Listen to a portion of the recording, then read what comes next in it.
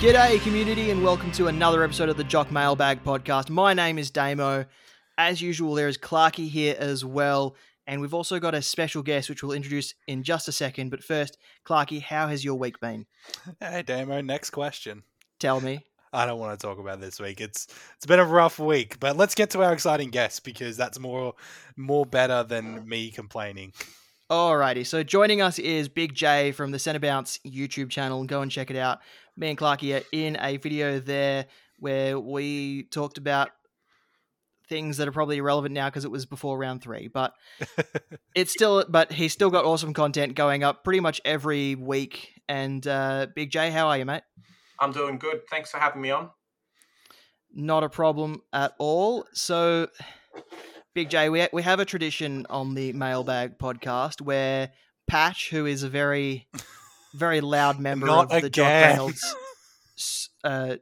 Reynolds here at Jock Reynolds, he always asks a question, and we always kick off the questions with his question.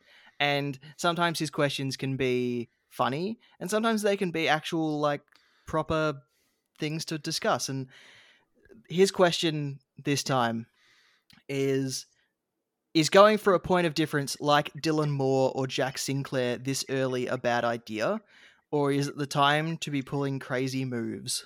Point of difference players at kind of this time, I think are okay. Starting them, I think, can be a really big burn, and we've seen that a little bit with like early starts of guys like Parrish and a couple others. But when you actually start upgrading your team, having someone who's different can be a good thing. It probably just means that other people haven't jumped on them yet. So I wouldn't touch Dylan Moore with the 10-foot pole, but Jack Sinclair is definitely someone who, if I had an upgrade, upgrade a Bowie or someone, I would definitely bring in. I mean, he's got, 4 scores of over 100. He's a sure pick. At least it looks like at the moment. And Clarky, with Jack Sinclair, are we worried about his scoring potentially getting a bit of a dip once the likes of Zach Jones or Hunter Clark return to that St Kilda side? I think it's probably my biggest concern about Jack Sinclair, but, my brain is still emotionally hurt from Big J mentioning Darcy Parish burning pod owners because I own Darcy Parish and it's not good. But yeah, look, it's probably the biggest concern is that whether Jack Sinclair keeps that role going long term is the biggest question. Like I like to feel that we here on the mailbag, we're very firm believers in, you know what, sometimes making a crazy move, if you're comfortable with it and you've done your research and you know what you're backing in, like you know what you're going to expect, then by all means, leap of faith. I think Lek Dog said it on the main podcast, if you haven't listened to that episode. But, you quite often see that a lot of people who sort of end up with top teams, they do take some calculated risks early because you're getting these people while they're on the up rather than waiting till they're at their peak and then going, all right, well, now it's time to upgrade and now it's time to bring in, Jack Sinclair at, 600,000 instead of, low 5s to mid 5s kind of thing. So, Patch, you love a crazy move. So I encourage you to make a crazy move because you love it. And I know that you love it and I love you. But for all other people, Jack Sinclair is definitely someone to watch. If you're going to back it in, just be aware of that being a potential to affect his long-term scoring. So if you're not comfortable with that, then it's not the right move. And Jimmy Webster is going to miss this weekend's game in health and safety protocols. So Jack Sinclair may have an expanded role against, I forget who St Kilda are playing, but we will find that Gold out. Coast. Against the Gold Coast. Yeah, he'll probably score amazingly anyway, yeah, but okay, doesn't matter. Scratch that. But he'll probably have an expanded role this weekend with Jimmy Webster out as well. Big J, you mentioned Jake Bowie. Gavin Ward has asked, he's traded in Jake Bowie after round 2, but now he wants to know if he should trade him out or was it just a bad week? Jake Bowie is definitely a bit of a polarizing player at the moment. Those who have him are trying to work out what to do. and those that don't have him are happy they've got Heath Chapman, or no rookie. So his 151 is out of his cycle this week. Unfortunately, he did score a 47, which will be in his scoring for the next 3 weeks. So looking at the Bryce Mitchell projections for him, I think he is going to drop in price, maybe to about 330. So if you had someone that you were really happy with upgrading to, like we just spoke about Jack Sinclair or someone else who you really like that is still cheap. I know some people are going after Sicily and a couple of other guys who are, just sub 100K. Maybe you've got some spare cash. He's a perfect upgrade. But yeah, if you just had him, I think I've got him at the moment, and he's not my biggest problem on field. So outside of spending a trade boost, I won't be touching him this week. Yeah, that's fair. I think Jake Bowie just had a bad week, to be completely honest. That game against Port Adelaide was awful to watch because of how low scoring it was. Yeah. And it feels like only really Max Gawn had a good game out of everyone that was on that field. So hopefully there's a bit of an increase from Jake Bowie this week. I don't know if he'll hit his break even, but there's every chance that this week will be a lot better than last week. I know some people have mentioned the fact that Lever's come back into the side, and maybe that's affected Bowie's scoring a little bit, but we'll just have to wait and see with that. Give it a week or two. Keeping a rookie like him who can pump out 80s and 90s for a week or two, potentially losing 10 or 20K isn't such a bad trade-off.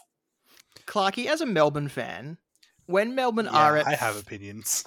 When Melbourne are at full strength, what role does Bowie play? Because it feels like once they get Lever, once they get Hibberd back, once they eventually get Salem back, what role is Jake Bowie going to be playing, and is it a Supercoach relevant role? I don't see any reason why he wouldn't be playing a similar role. Even then, I think from a Supercoach perspective, I wasn't really kind of expecting to hold him longer than the duration of Salem being out. I think, and you mentioned it, the Port game, absolutely terrible to watch. Like, football skill wise, Max Gawn was playing out of his beard, and that was about it. And there were multiple opportunities that I saw where Bowie just was there and just didn't get the ball. Like, no one passed it to him, or he had a quick handball off, and then it was off to the races to kick it to a Port player, and then the Port player would kick it back to Jake Lever, who then it's all these little possessions that just aren't racking up points. I think more likely to what we'll see going on is that in this duration where he's kind of playing that role off halfback, they want the ball in his hands because he is very clean with how he uses it. His efficiency with the ball isn't the problem, but him and Angus Brayshaw seem to kind of be doing the same thing, where they're kind of trying to be there as a rebounding kind of defender to get the ball out quickly and efficiently to like an Ed Langdon or a God forbid, Jaden Hunt type player to move it forward. So I think Lever coming back in isn't so much an issue because Lever's still there to play tall intercept, and that's pretty much what he's going to do. He's not worried about the small stuff that Bowie and Brayshaw are kind of at the ground level to do. So yeah, my takeaway would be I think it was just a bad week, but that being said, the good week is only, 70 to 80, which is serviceable, but you got to remember that people who are bringing him in, you brought him in as he was always a stepping stone. We all knew that 150 was an anomaly, and he is a very talented young footballer, like so many players are, but he's not going to remain Supercoach relevant, I think, for the whole year. That makes sense. Good, Mitch Stanton has asked a question on Instagram. So we got a question on a platform that wasn't Twitter this week. What to do with Zach Butters? You hold Zach Butters. He was playing the Robbie Gray role. Robbie Gray should be back this week. The only reason he didn't play against Melbourne was because he got out of health and safety protocols that morning. Once Robbie Gray's back, Zach Butters is probably going to play an Ollie Wines role. And attend almost all the centre bounces, and he could score again. He could score like he did in round 2, having a role like that. Yeah, I think we all know that Zach Butters has that role at Port, and he brings an X factor that Port sorely need. So playing him out of position at this stage, especially his second half was all right. His first half, not so much, but his second half was decent scoring wise. So if we can get a full game of production in that, then, that's, you're back to happy. But I think you got to hold him for at least one more week. It's not danger stations yet. Yeah, and Big J, the last 2 weeks, Zach Butters has pretty much scored his entire score in the second half 2 weeks in a row. And it's almost like at halftime he's been reset or been given permission to sort of just do what he wants to or do what he needs to. And that's when we've seen the scoring production that we saw in the first 2 weeks. And do you think now that Robbie Gray is back and now that Wines is out and now that they've got potentially other players missing through other health and safety protocols that he could return to his round 1 and 2 scoring? I think he could definitely return to that. I think with trading Zach Butters, I've got 2 things. So it's round 5 this week. You shouldn't be looking at trading or sideways trading the guys that you consider to be keepers. I don't think that's kind of the position that you should be looking at in your side, especially for someone who's Zach Butters, who, popped out a 140, I think, in round 2, so a couple of weeks ago. The second bit I have with Zach Butters is basically, if you look at why he scored the poor scoring, he basically got smashed by Powell Pepper, hence his 40 odd, and then this week Port got absolutely destroyed. So you've got 2 instances that probably won't happen again that he's actually scored poorly in. Sure, he's going to lose some money, but as you're saying, I think he can really bounce back. So he's monitor, but I wouldn't be sidewaysing Primos out right now. I'm more concerned about generating cash and doing upgrades versus sideways trades. Good point. Should we move on to your question there, Big J? Because you asked me a question last week as I invited you onto the pod, and I said we could answer it here today. You asked if we were worried about the cash generation. And I've added a bit onto the end of this that says, so what tactics could potentially be used to ensure we have a steady cash flow? What were you sort of thinking in that sort of sense? I'm looking at my team at the moment, and my forward rookies are doing okay. They're making money. I think a lot of people's are. But my midfield rookies, they're basically just gone home. At the moment I've got Ward and McDonald and then a loophole player in Owens. So hopefully Owens comes back at some point. Singular have had a lot of Sunday games or Saturday night Sunday games, so he's been okay for a loophole. But the other 2, in a couple of weeks, I actually want to start upgrading players and upgrading rookies, and I just don't see at the moment where that cash is going to come from. So the last couple of weeks, with them scoring so poorly, getting a couple of 20s and 30s, they've basically tanked their cash gen now. And they're not going to make us the money that we kind of were hoping they would make, especially a Ward who, we paid 180k for him versus someone like a Naish, for example, who's now going to be 300k probably next week. Similar to a Thomas Dow or Thompson Dow from Richmond, who you could have picked up last week at 198k and has already made 50 or 60. So my midfield rookies and cash generation, I think it's a huge issue this year. Yeah. I think a lot of the upgrades are going to stem from the rookies in the forward line and the defense once we get them. But the other thing is we need to probably jump on the players as best we can as they're going to make the cash. So in a couple of weeks, we'll be able to jump on Braden Pruce, who's going to go through the roof. And that could be another situation like Riley O'Brien was and Mark Pitney was a few years ago. And then you've got the likes of, Hugh Dixon, who will probably get an expanded role with Nick Naitanui out. And then you've got Jack Hayes possibly coming in with Ryder out for 2 weeks. So I think I think the cash generation for upgrading your midfield is going to come from the other positions around the ground.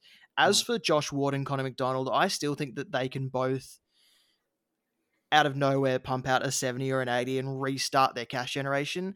But like you said, I don't think they get to 300, 350k as quick as we would like. And having slow burns in your midfield is not an ideal scenario. No, especially when, as we might get this week with Cripps being out, you don't want to have Cripps being covered by Josh Ward, who last week scored a 35. You would want someone who potentially can at least score a 60 plus to make it not hurt that much. Yeah, Clarky, where do you sit on all of this? So I think the secret is a healthy dose of constant anxiety. As someone who, I think currently my rookie situation is, as the kids on the TikTok say, sometimes it may be good, sometimes it may be shit. But, I think keeping track of and seeing where we get the debutants as they come as well is going to be really important, because that's the biggest thing, is that I don't think I've missed any rookies that are severely affecting my season. I've got Nick Martin, I've got Hugh Dixon, I've got Jack Hayes, I've got Rochelle, I've got O'Driscoll now, I've started Brody, who is now looking like a keeper in the forward line of, and between Horn, Francis and Dacos, those guys look like they might not even have to be upgraded until the very end. So I'm keeping an eye out for, Brisbane have been really good about it with, they've announced today that Kai Lohman is debuting this week and not as the medical sub. So, looking at someone like that and monitoring him over the next few weeks. So my main concern as far as rookie cash gen goes is, where are the replacements coming from? Like Kai Lohman, 121k forward rookie. So does he get more than 3 games even? Like, does he even make it to cash gen levels? So that's I think the biggest concern. So my tactic is kind of just making sure that I make the money where I can, and making sure that I'm keeping track of the performances of the debutants as we get them, because they seem to be a bit few and far between at the moment. I know, for example, at the moment, I'm seriously considering getting rid of McDonald and Ward and bringing in like an Erasmus or an O'Driscoll, just kind of depending on how the structure of the team looks, to kind of restart that cash gen, with rounds 6 to 10 basically being when you start upgrading your primos, or upgrading to premiums when they've had a bit of a price drop. Having that extra cash gen going is really important, especially because if you say, I'm going to downgrade a rookie like a Rochelle in round 9, you want to have someone who's already made cash for the buy rounds to actually finish off your team. So even I'd be looking at the moment to actually drop anyone who you're not really happy with in that rookie position, who's kind of tanked their weeks for the next 3 weeks, tanked their cash gen, to actually look to upgrade to someone who's on the bubble. Heck, I almost thought about bringing in Thompson Dow this week. He's already gained 50k, but if he makes me another 150 or even 100k, it's a lot easier for me to spend a trade to downgrade him at 350 instead of holding Ward, who potentially I only make 70k on because I downgrade to a 123 guy. I think the important thing that you mentioned there is structure. Structure is probably the biggest thing that you need within your team. Like, don't sacrifice the stability of your team as a whole as well, just chasing cash generation, but also realize that if your team already is unstable, then the economic flow going forward is what's going to stabilize you and keep you in it. Even if you feel like you're really far behind overall, if you're going for overall, or if you feel like you're a little bit behind in your leagues, you can still there's still so much in the season. Like, Supercoach memory feels like it's only a week long, but realistically we're 5 round, like this is round 5 in a really long season, so we've still got heaps of time to still correct those little mistakes and still make sure we're stabilizing going over to the next few weeks. And we've had these worries in the past about cash generation, and everything is eventually worked out in the end. And Lekdog even says, don't trade unless there's an obvious option. And I guess with the potential lack of cash generation, I guess we sort of have to adopt that more and more this year, because unless there is an obvious option, then you probably don't need to trade. And Lek is also a massive advocate of trading late as well, so waiting for teams, seeing who is and isn't named, and then making your decision then and there, instead of doing it as soon as lockout ends after the round, and then being devastated by someone who you've traded in not actually being in the team once they're locked into your side.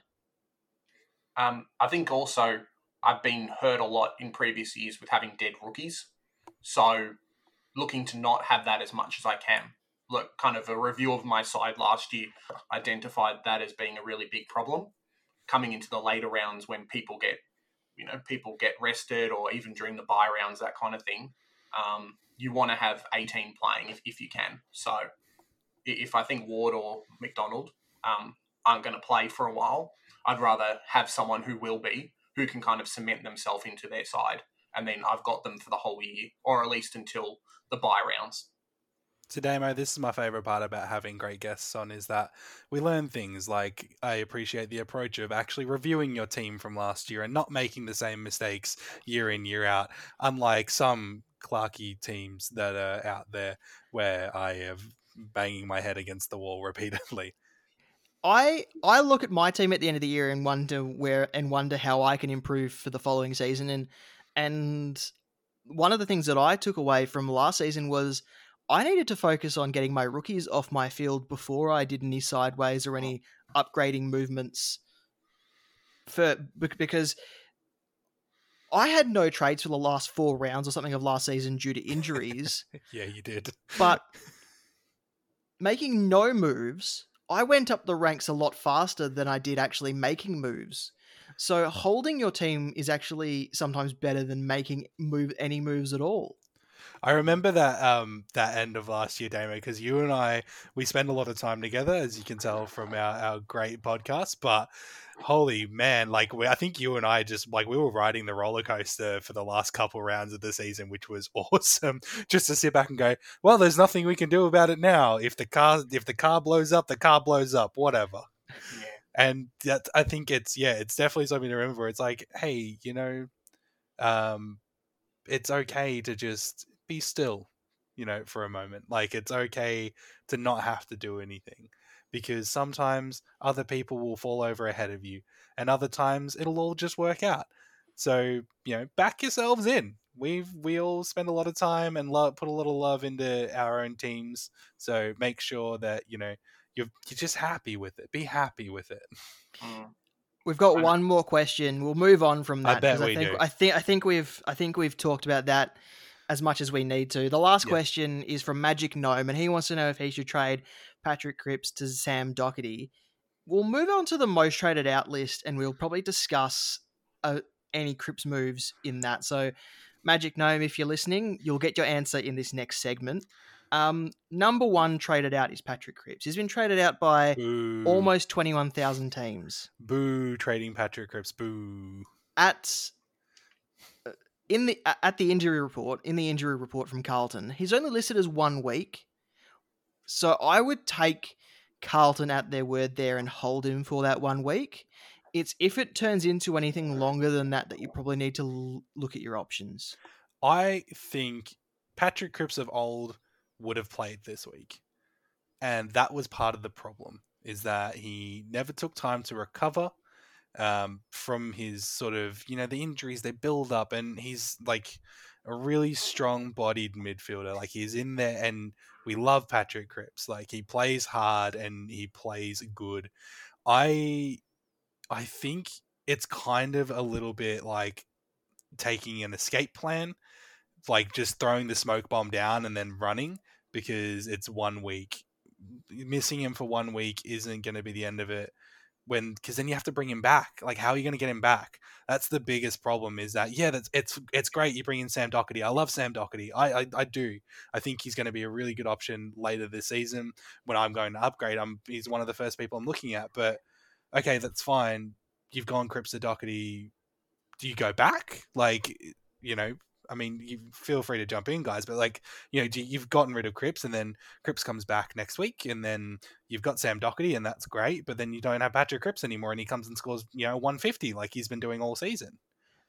After this week, they do fly to WA to play the Dockers, so there is a chance that he misses a second week, But even if he misses a second week, I'd still be inclined to hold him. It's whether he misses that third week that you that maybe you look to trade him. But then but how many times can you go? Oh, it's one more week. It's one more week. It's one more week before you've had enough, and then you trade him. So I think if he misses any more than 1 week, that's when you trade him, regardless of when they say he's going to return. Because if they're going to keep saying it's 1 week, 1 week, 1 week, how long do you give Carlton to give a proper time frame? I think a lot of people, I'm not surprised with that, 20,000 people number. That's a lot as well. That's so many.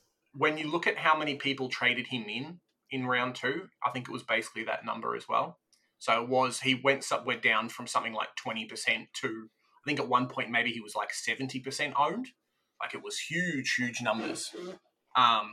And he's always had an injury cloud over him because he missed, maybe he didn't actually miss it, but it felt like he missed a lot of games in his career and people got burnt by bringing him in or having him. So him being out this week, like they've said, hey, it might only be a week, but I think that scared a lot of people off and they'd rather just not have the headache there.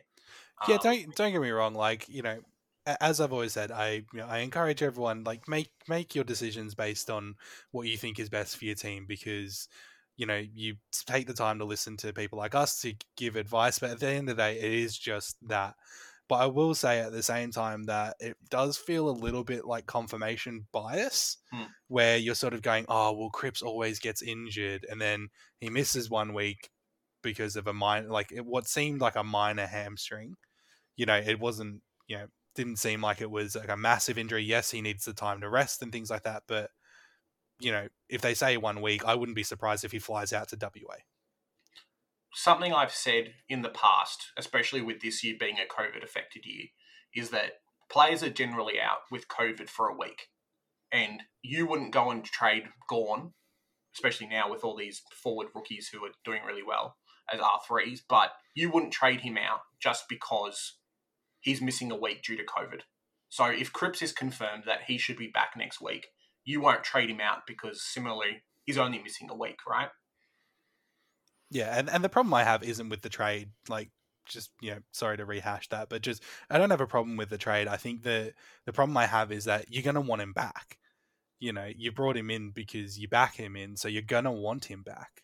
So is the trade necessary in the first place for the sake of 1 week? But then, Dame and I have covered this before. Some people play it differently for, league wins. Some people play it differently for overall, and that's totally fine. Next on the most traded out is Mitch Hinge. That one I understand a little bit. He still has money to make as long as he lines up this week. If he doesn't line up this week, I understand the trade. You're not in danger of Mitch Hinge scoring 160 points. Next is Zach Butters. We've covered Zach Butters. Fourth is Jake Bowie. We've covered him. Fifth is Josh Ward. I still think that Josh Ward is a hold. I think is more of a hold than Connor McDonald. I went early on trading out Josh Ward, to be completely transparent, pretty much for the reasons that you mentioned, Jay. Just it was too much of a liability, and I had the opportunity to get a better rookie. Who I think I traded Josh Ward to Nick Martin.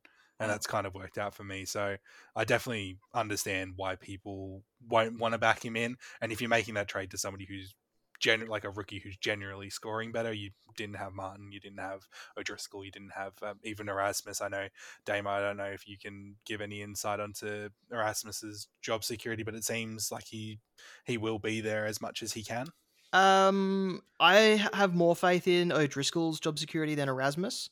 Good to know. I think Erasmus probably makes way for Sarong or Tucker this week.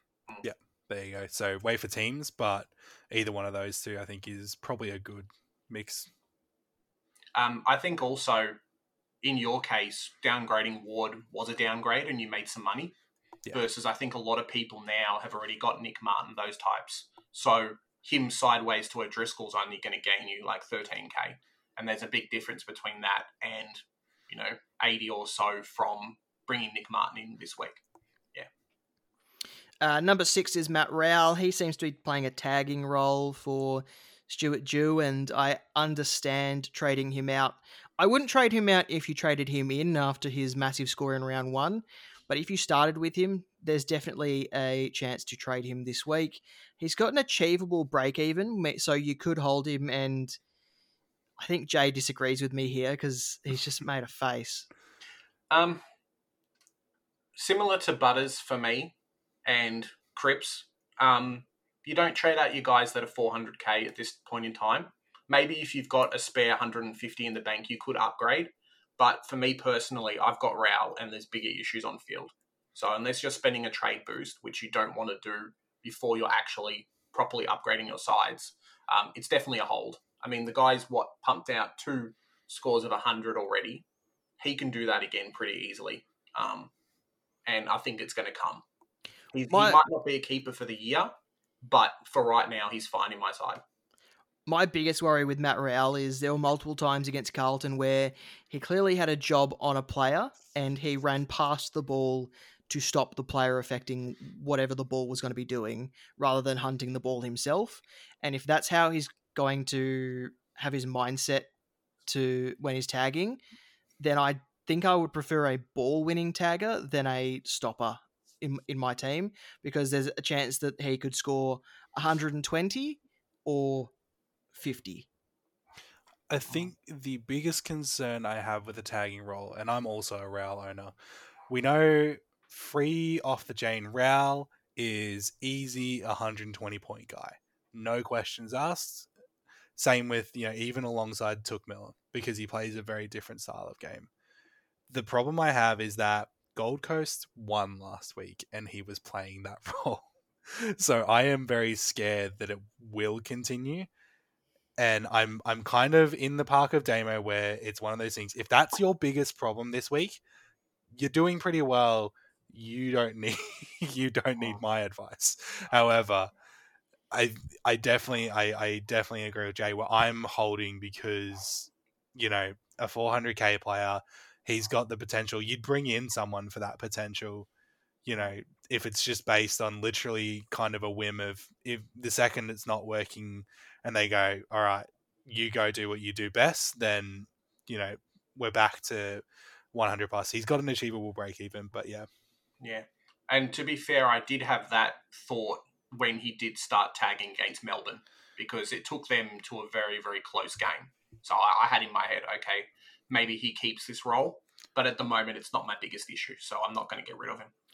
Number 7 is Paddy McCartan. He did hit his head and has concussion history, but he was clear the next morning and there's no danger of him missing this week's game. So that's people hitting the panic button. If out of everything that we've heard tonight, that's the one where I'm like, oh no, that's and kind of valid.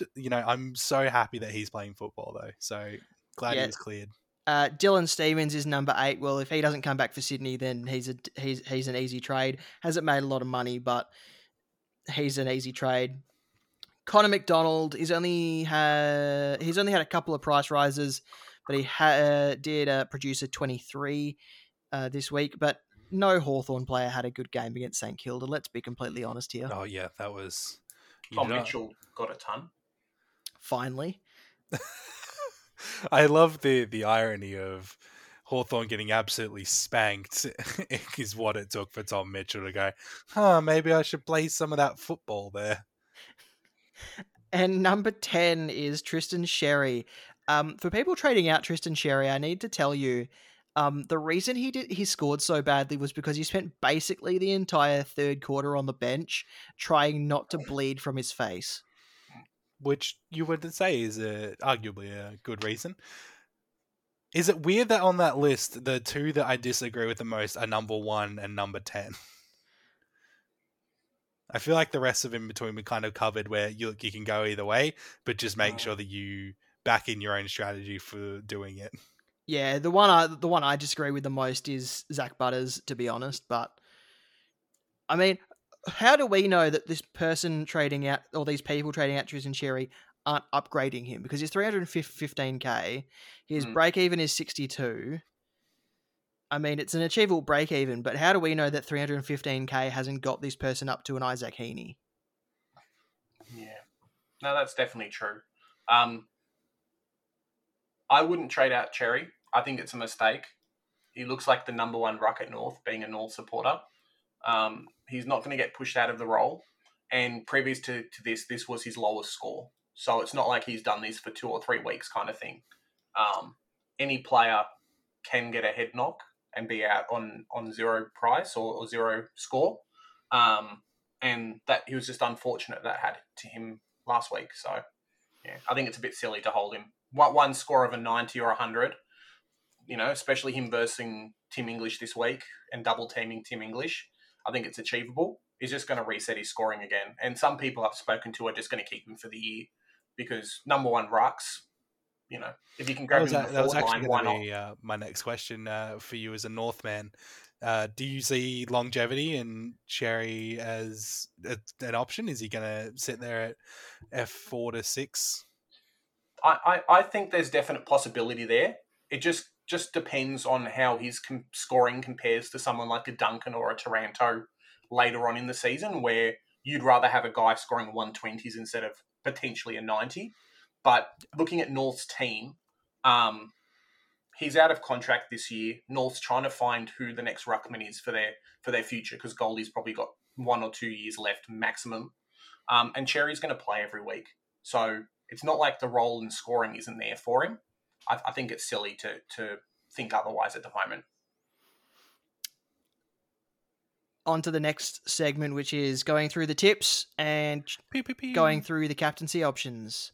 We love this. Starting with Thursday night, Brisbane host Collingwood at the Gabba in the Good Friday Eve clash. I think this is going to get pretty ugly for one team. I'm giving Brisbane by 33 points. And I think you got to slap that vice captaincy on Lachie Neale if you have him. I hope Mitch Robertson decapitates Jordan DeCoey. Sorry, you can cut that. Sorry. Fuck. Also in this game is Brodie Grundy as well. Brodie Grundy will be up against Oscar McInerney. It could be another big score there for Grundy. And then the likes of Jack Crisp, if he wants to pump out another 132, is another outside the box option. But as a VC, you probably want to just make it easy on yourself and go for a Grundy or a Neale.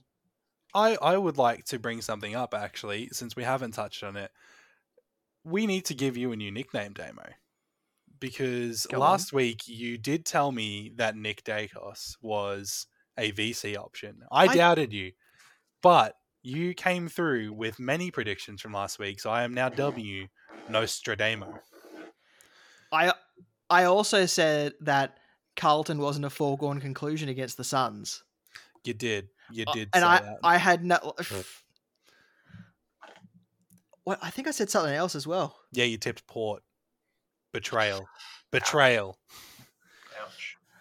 I think I'll have to do a replay on that because How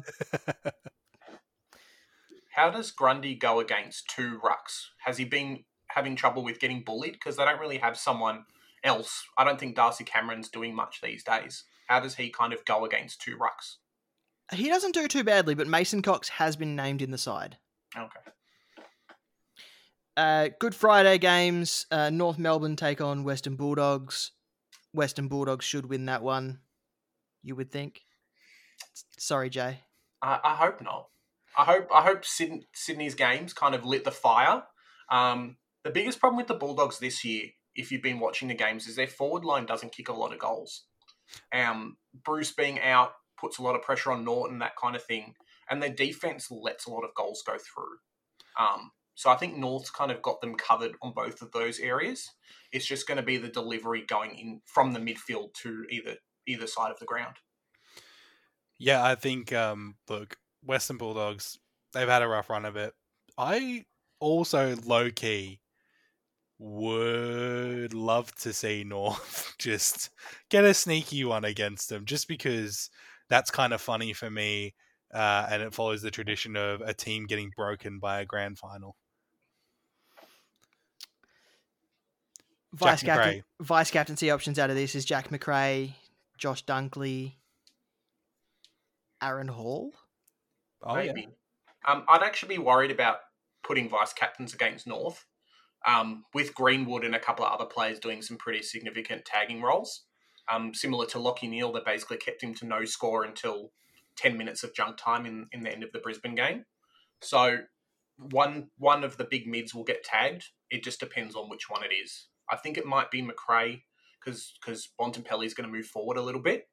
So I'd be a little bit wary about keeping him as VC this week. You know what? That is something that I did have in my mind that I feel like Jack McRae is always an obvious VC or C option. However, I for some reason have it in my brain that Jack McRae, I feel like he maybe feels like either gets, whether it's a tag or whether it's just, running against an opposition that maybe feels less challenging. Sometimes doesn't score as well as you'd probably expect him to. Like you might not expect a 200. So I think it's definitely a concern. But still, I mean, it's a VC, so roll the dice if you're looping. The next game is a Good Friday night game. West Coast host the Sydney Swans. West Coast will be without Nick Naitanui, but are likely to have their entire midfield available. So it's a matter of whether Bailey Williams and Hugh Dixon can do the Nick Naitanui thing and give Sydney a bit of a test. I'm going to play my own Nostradamo and call an ambush in the West. Sydney are going to win this one. I've tipped Sydney as well. Yeah, they're my pick as well. I think they're just going to slaughter them. Ambush in the West. Get them. Moving on to the Saturday game, St Kilda host Gold Coast. St Kilda will be without Brett Ratton, so it will be Brendan Lade as an interim coach. And we all know what's happened when there's been an interim coach. That team has won, so St Kilda should win this one. Yeah, and they're probably riding high after that demolishing last week, or as I described it earlier, a spanking. Jack Steele, obvious captain option. Took Miller, always a captain option. I'm tipping Gold Coast this game. Ooh. I think they're going to come out. I think Steele's probably going to get tagged. He doesn't do well with the tag. Maybe it's Rowell, maybe it's someone else. But I'm picking Gold Coast. I think they're going to go for it this week. Well, Jay's called his own ambush in Marvel Stadium. It's at Marvel though. Gold Coast, they don't travel particularly well, do they? I'm not sure. All I know is they beat Carlton, and I think they've actually got a point to prove. Even with Ben King, is it Ben or Max? Max. I would have loved to see the brothers playing this game against each other, but I think they've got a point to prove, and they're going to go for it. So they're my sneaky tip. I think if last week exemplified anything as well, it's not that hard to convince me to tip Gold Coast because they're kind of my feel-good team. Next game is Adelaide and Richmond. One thing about Adelaide that I've noticed this season especially is with Darren Burgess now there, they are incredibly fit and can run out games incredibly well. The man does work good stuff. It's at Adelaide Oval, and I think I'm actually going to tip Adelaide as my roughie. I have also tipped Adelaide because it is at Adelaide Oval. And even though Richmond did play a particularly good game last week, I feel like Adelaide have a lot of really exciting young talent that I think is just ready to blossom. I'm also low-key loving Ben Keys. I think as probably like a sneaky little captain, vice captain option because he's been really quietly putting together just a really good Supercoach season and just a good season in general. And Rory Laird has been quite impressive since returning from his hand injury as well, so he's another option and could go quite large with Richmond not really putting hard tags or hard stopping opposition midfielders all that well. Yeah, Adelaide's my pick for this game. I think they're just going to run Richmond out of legs, and when the Richmond fans start going, they definitely start going. So that backing there is really going to push the young players to do really well. And the men's team has to do well now that the women have just won another beautifully won championship again. Sad day for the Demonettes. Daisy Pearce, you'll get your premiership next year. But yeah, they're loving it over there. So I mean, step up, Adelaide Men's. Then Clarky, your boys Melbourne take on the Giants. Melbourne should win this, but God, the Giants can pull one out of a hat. Stop it! No, no, I'm going to this game with a GWS supporter, my brother-in-law, and I don't know if I can emotionally handle the loss of both Christian Petrarca and Clayton Oliver when they're put in the pockets of Lockie Ash and Matt De Boer, respectively, and then taken back to New South Wales. I don't know what we're going to do, but it should be an interesting game. I think Max Gawn, probably against it'll be either Flynn or Breeks. Who knows with Leon? It could be maybe Phil Davis will come back and you'll throw him in there or something. It'll be an interesting game. I've obviously tipped Melbourne. Max Gawn is probably my pick. He's my pick, my captain pick for the week, I think. Yeah, I think Melbourne's going to win, but I think Oliver and Petrarca are going to have low games, so I wouldn't pick them. As you say, maybe a Gawn would be a fantastic pick, considering he's just coming off a 160, and he's probably going to have to try and carry this game a little bit more than he does because the other midfielders are getting tagged, so I think he's going to go big. Yeah, I know that we've kind of moved past the talking about Supercoach performances, but I think last week from Gawn, even in a poor game, it's kind of what I've been saying about Gawn for a while now, where when his skill use and his ball use is really good and he's got that confidence, like he's making the marks, he's doing the ruck, he's, getting intercepts, he's kicking goals, or out on the full as whichever the situation may require. He's still easily like a top tier scoring machine. Definitely true. Moving on to Sunday, Carlton take on Port Adelaide. Is this the game that Port Adelaide finally get their first win of the season? Or are Carlton going to return to how they were in the first 3 games? 0-5. 0-5. 0-5. I think 0-5's coming. I think Carlton's going to win. They're going to win pretty easily. Port don't have tall defenders. Carlton have 2 good key forwards. They're going to kick probably 3 or 4 each pretty easily this week, even with Alir potentially coming back. I don't think he can stop both at the same time. So Carlton as well need to probably win back some of their pride after last week. After last week, Carlton. I've tipped Carlton. I would love Port Adelaide to get off the mark, but Clarky, me and you were talking earlier, and Port Adelaide probably have one of the least balanced lists in the competition. Yeah, it's their star power is limited, and then I couldn't name a single player who isn't Alir outside of the main midfield people, because I do love Alir. Wonderful young defender. It's basically Ollie Wines, Travis Boak, now Zach Butters, and then I couldn't tell you a single thing about the Port. Sorry to any Port fans that might be listening, but it's almost unremarkable when compared to a lot of other teams. Yeah, crazy to think they made it to the semi-final last year. So the talent's pretty even across the board. But I agree with you. Like, there's not a lot of superstars there who seem to put the game on their back, especially in the forward line. They're really missing is it Dixon who's out? They're really missing Dixon out, yeah. Next game on Sunday is Essendon versus Fremantle. Fremantle have been talked up in the media, so I'm expecting Essendon to win quite comfortably. I am torn. I've tipped Fremantle because I can't not tip Fremantle, but because they've been talked up in the media, I'm expecting Essendon to come out and completely mess. Is Sean Darcy playing this week? He is. Okay. So if you kind of analyse the teams, Essendon have an okay ruck. You guys have Darcy.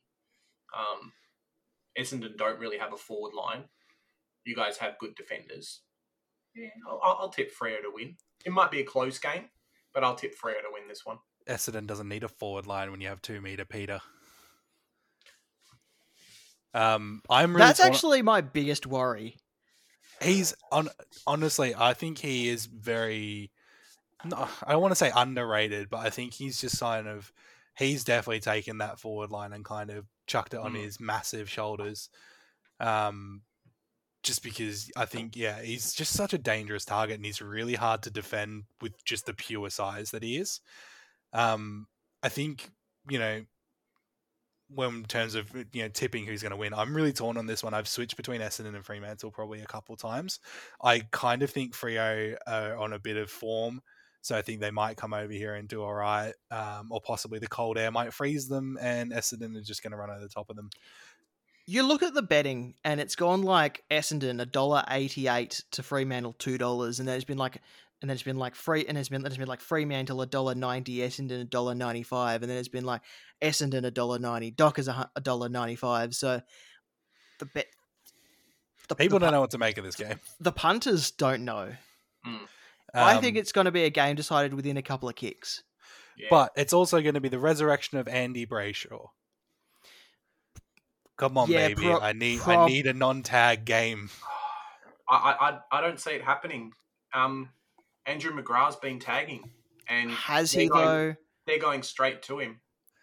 He's quote unquote tagging. Well, he's been doing something that makes other midfielders from opposition teams score poorly. So even if it's a run with roll, Brayshaw's proven that he can't handle the pressure. So if he's addressing a team, he has scored 90 mid 90s the last 2 weeks with a tag, so he doesn't completely shut down. Who did they play 2 weeks ago in Freo? I'm in Perth. West Coast. Do you mean West Coast? I think Nelson tagged him for half the game. Yep. And then he did have a 70-point quarter. Yeah. But that first half of the game, he finished halftime on 26. So he also only had about 6 disposals, I think, in the first half. It's not a great sign. He doesn't completely shut down though. And that's the best thing. When sometimes if a player can't handle a tag, they completely shut down and then are completely worthless. Andy will try and fight through it. Will try and fight through a tag, and he'll put himself in positions to try and get the ball, even if it means he doesn't get a clearance. He puts himself in positions to get a handball receive, something like that, which then frees him up a bit more to get the ball rolling. So a 96 and then a 95 while being tagged is not too bad. Yeah, I definitely have to agree. He has those times when he gets like 8 or 9 points just in a quick spurt and then will go missing again and then do that again. So I agree with you that he does work through a tag in that sense. Last game of the round is Easter Monday game. Hawthorn take on Geelong. This game could be another ugly one. I have tipped Geelong by like 40 points, something like that. Look, I think Hawthorn have shown a lot of improvement. Don't get me wrong. But Geelong just, love them or hate them, they've just got that polish about the way they play football. Yeah. And that's just going to overrun probably an unprepared Hawthorn. I think Chris Scott's going to come in and he had a look at the last game and Hawthorn got shut down and he's going to do the same to them this week. I'm definitely tipping Geelong for a big score as well. And Patrick Dangerfield is a good captaincy option out of this one, but I don't recommend leaving your captaincy until the last game of the round. And both these teams, while there are good Supercoach options in them, there is nothing that stands out from a captaincy point of view. Yeah, even Dangerfield, I would probably say, has to be a last resort because he's been putting up some poor scores, but he's always got that, pardon the pun, danger about him, where he's just going to have 1 week where he scores like 180 and then go back to 80s. And Patrick Dangerfield does love the big stage, so the Easter Monday game previously has been a stage for him to have a big score, so it'll be interesting to see what sort of scores come out of this game because there's not a lot of Supercoach relevancy apart from Patrick Dangerfield, really. And then you've got the likes of Josh Ward and Connor McDonald, which hopefully stay in this team and hopefully have good games, but Sicily, Tom Stewart are probably those who started Hawkins. Those wild few people who I absolutely adore. All right, and then we're done. So been a good one this week. I love having guests. It's been a longer one than usual too. So yeah, and we even got the guest to bring his own question, which is literally the equivalent of "I'm throwing a party. Please bring a bowl of chips." Yes. I posted all over like the Facebook groups and stuff I'm in. So I thought some of them maybe would have sent something in, but I know Magic Gnome, so I got him to send something in. Yeah, we love excellent. You can find Big J on his YouTube channel, The Centre Bounce. Thank you for joining us. Hey, no worries, guys. Thanks for having me on. And Clarky, again, thank you. Oh, I love you. I love you, big boy. It's good every week. All right, community. We'll see you next week. Love you guys. Bye.